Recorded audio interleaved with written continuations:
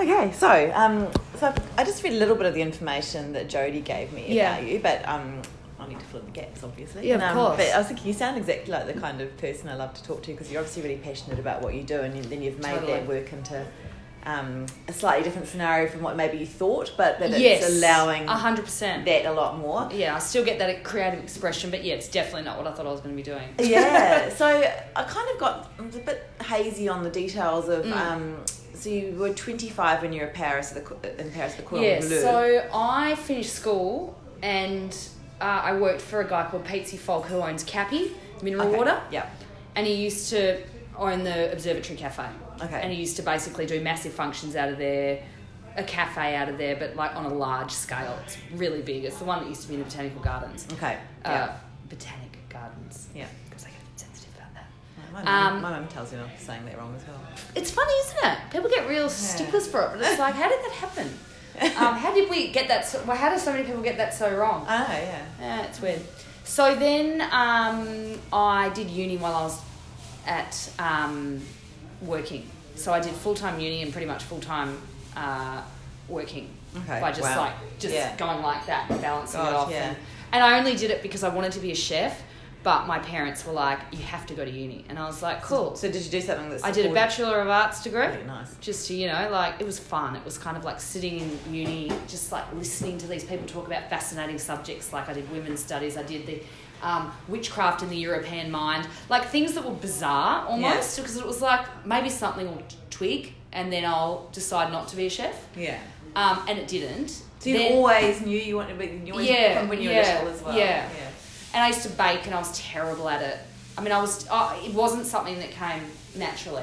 I had to learn how to do it. Okay. But I loved it. Yeah. So I think the passion was great, but I wouldn't have got anywhere unless, there was a certain moment where it just kind of tipped the other way. And I was like, oh, okay. And it clicked and I understood balancing flavours and why you put certain things together. So I finished uni. I then did a graduate diploma in professional writing because my parents were just really sure.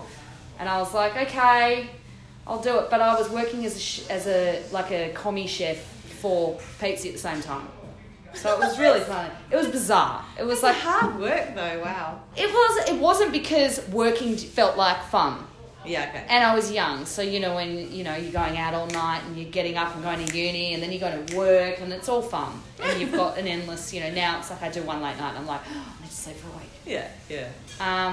And then that's when I was like, please, I just want to do it. And they were like, so fine, do it, whatever you want. And I was like, okay, cool. So I went to cooking school in Paris and I did that for 12 months. And that was sort of a bizarre kind of... It's quite cinematic, because what made you... Why... I know it's a great cooking school. Yeah. But is it because of the kind of the mythology around it? What made you go... No. It's a big move to go to Paris to do it. I wanted to do something drastic and a little bit aggressive. Yeah. I wanted to do something really out there. Yeah.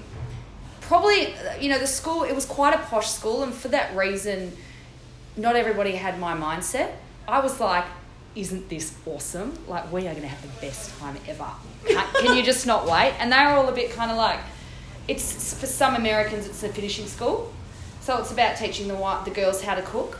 And that I couldn't quite get past because it was like, get out of the way. What's he doing? He's making, croissants, or what are we doing today? Oh my God, we're making chicken stock, amazing. And learning about the history of it and then doing the cooking. It was great. I loved it. But because, not all your peers have got that mindset, it made it sort of slightly hard, but I loved it. And then, I just was like going like this because I was eating, going out and spending time with French people and having such a great time. Awesome.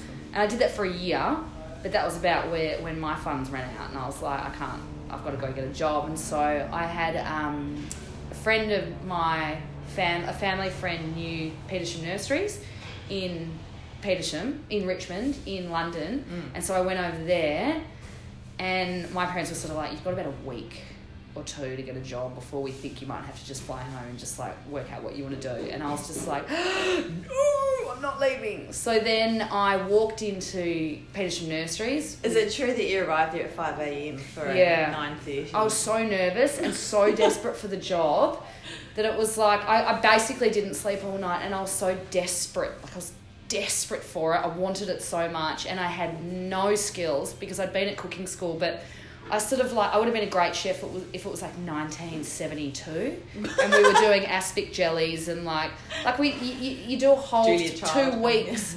Yeah, you do 2 weeks on aspic, and it's just like I wouldn't even do it now. No. I get it, I understand the history of it now, and I appreciate that, but at the same time, it was a little bit like... Does anyone still do it? They do in Paris. They'll do jellies and that kind of thing, but it's, no one really wants to sink their teeth into a meat jelly.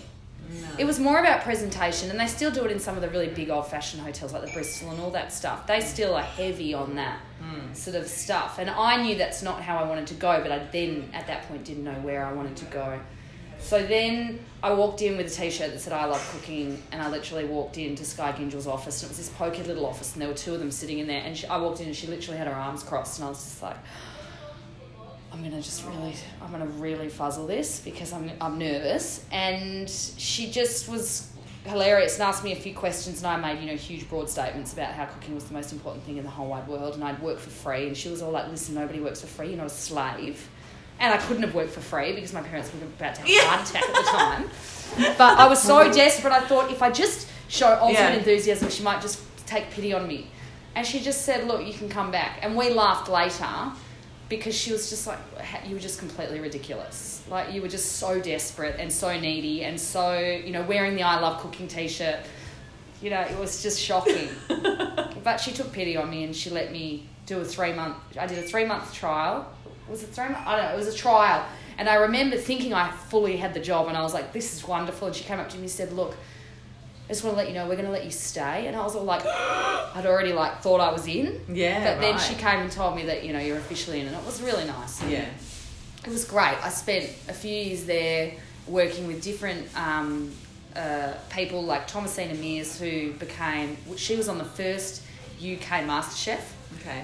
And now owns a whole pile of Mexican restaurants. Wow. Okay. She's great. Just this gorgeous girl that used to sit up on the pass, and eat sort of out of pots and pans and kind of things, really very sort of English and different. Yeah. And sort of not sort of, uptight potentially like I am. And then we used to do events with different types of chefs. So I met Maggie Beer, and she did a verjus event where she brought her verjus over, and we'd cook with her in the kitchen and do product tastings, and it was a very kind of natural way to cook. So are they growing their own food as well? No, some of it, not a lot. Okay. Because they're a greenhouse, they grow all of their own flowers. They do have a vegetable garden, but to feed a 100-seat restaurant, you need a lot of that. No, that's right, yeah. So, yes, to a degree. I'm pretty sure we got all our herbs from there, but that was about where it sort of lay. Okay. We did go foraging, though. Having said that, there was an Italian guy called, I think his name was Bruno, and he used to take us foraging for mushrooms. Yeah. And so the general public could buy tickets, and then as chefs, we'd be told to go and, help them and, cut it all down, and we learned how to brush mushrooms. To clean them, you should always brush, never cut. Oh, yeah. And all that kind of thing. So it was I was like a sponge that was just couldn't get enough information. And how long were you there? 3.5 years. Wow. Yeah. Okay. So it was really fun. It was a great experience. She's a very, very, very clever woman. Yeah. Okay. Next on a completely another level to everybody else, and she now owns Spring. Okay. Yeah. In London at Somerset House.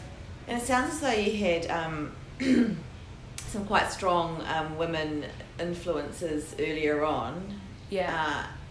And is that indicative of maybe cooking overseas as opposed to here?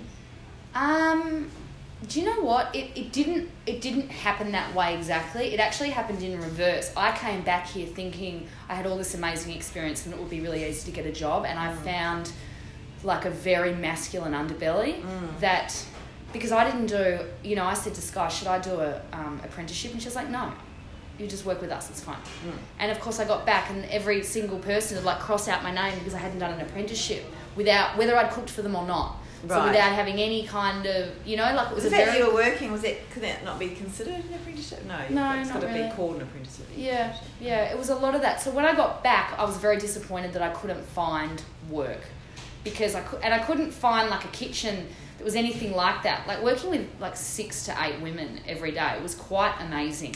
Yeah, that's what I And there's a real like sensitivity to it. Yeah. And you know, we talk about buffalo mozzarella for like an hour and a half. Yeah. You know, like there was that level of detail, but I couldn't.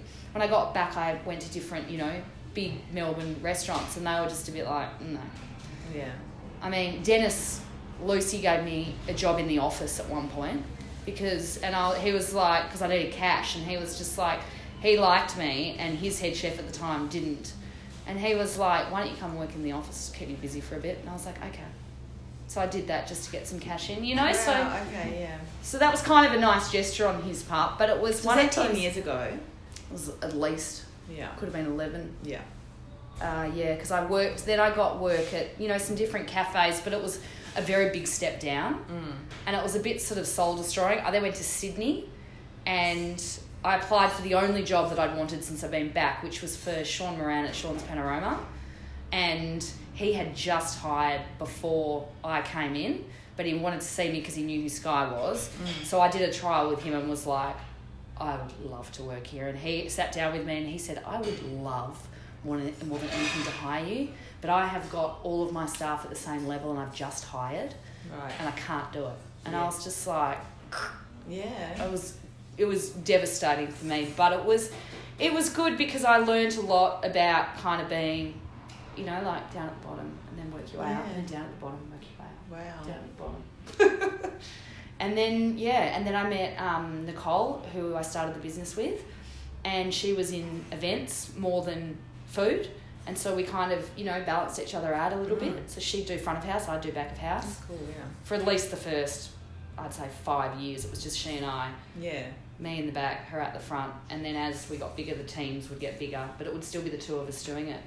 It's amazing. And so when you start up something like that in Melbourne, which, as you say, can be tricky on well, you didn't say, but I'm inferring that it's tricky on a few fronts. Oh, yeah. How do you get your name out there and get people choosing you for their events? Well, we started doing a few events, you know, with very little experience, and it's very different. Catering's very different to working in a restaurant. Yeah. In a restaurant, it's like, you know, you really can only do one plate at a time.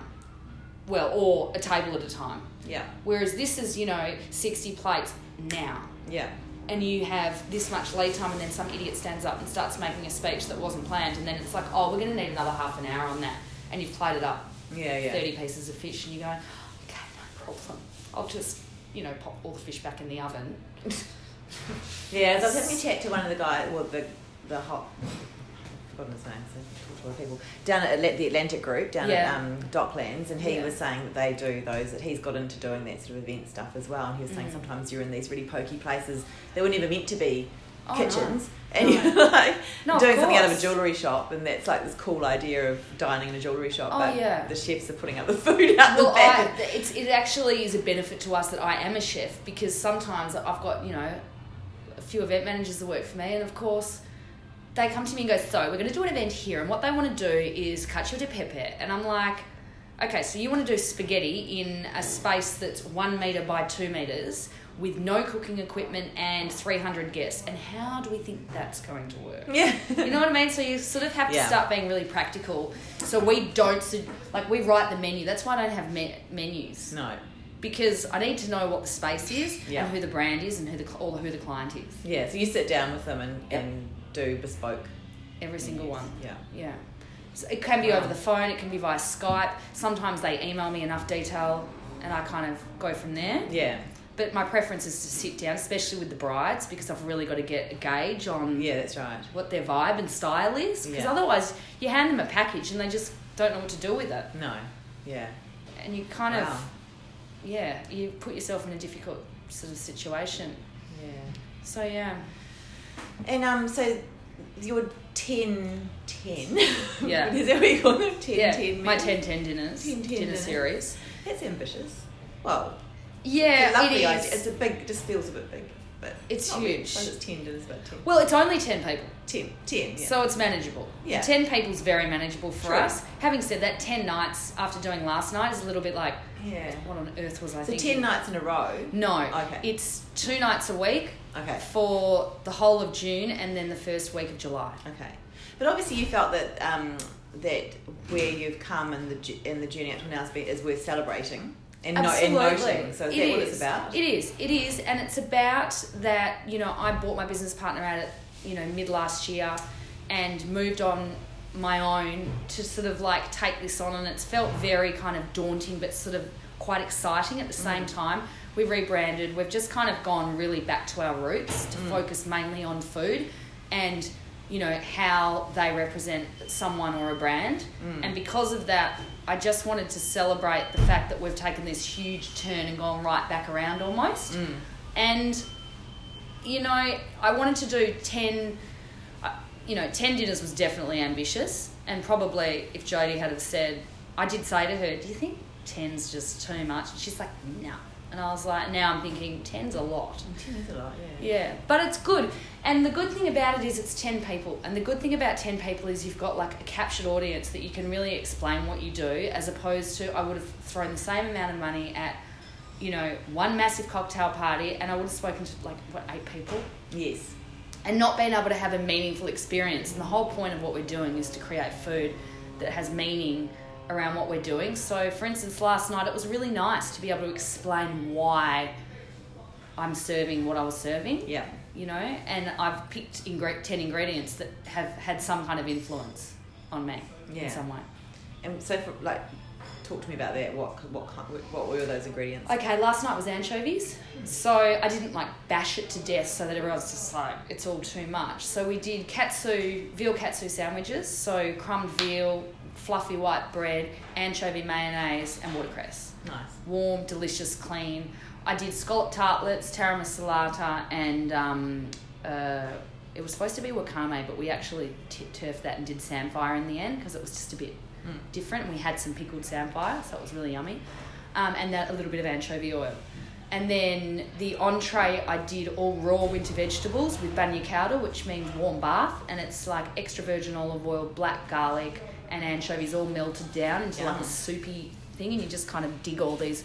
We did heirloom carrots, and we did little tiny baby kale balls and weird things. Wow. But they taste delicious. Yeah, that's amazing. And then we did fried piccolo fritto, so fried herbs, fried anchovies, fried lemon wheels, and it was just like this fried salty kind of thing. Yum. And then we did slow roasted lamb with anchovy crust, and we did pan fried barramundi with anchovy butter. Wow. And then we did a lot of food.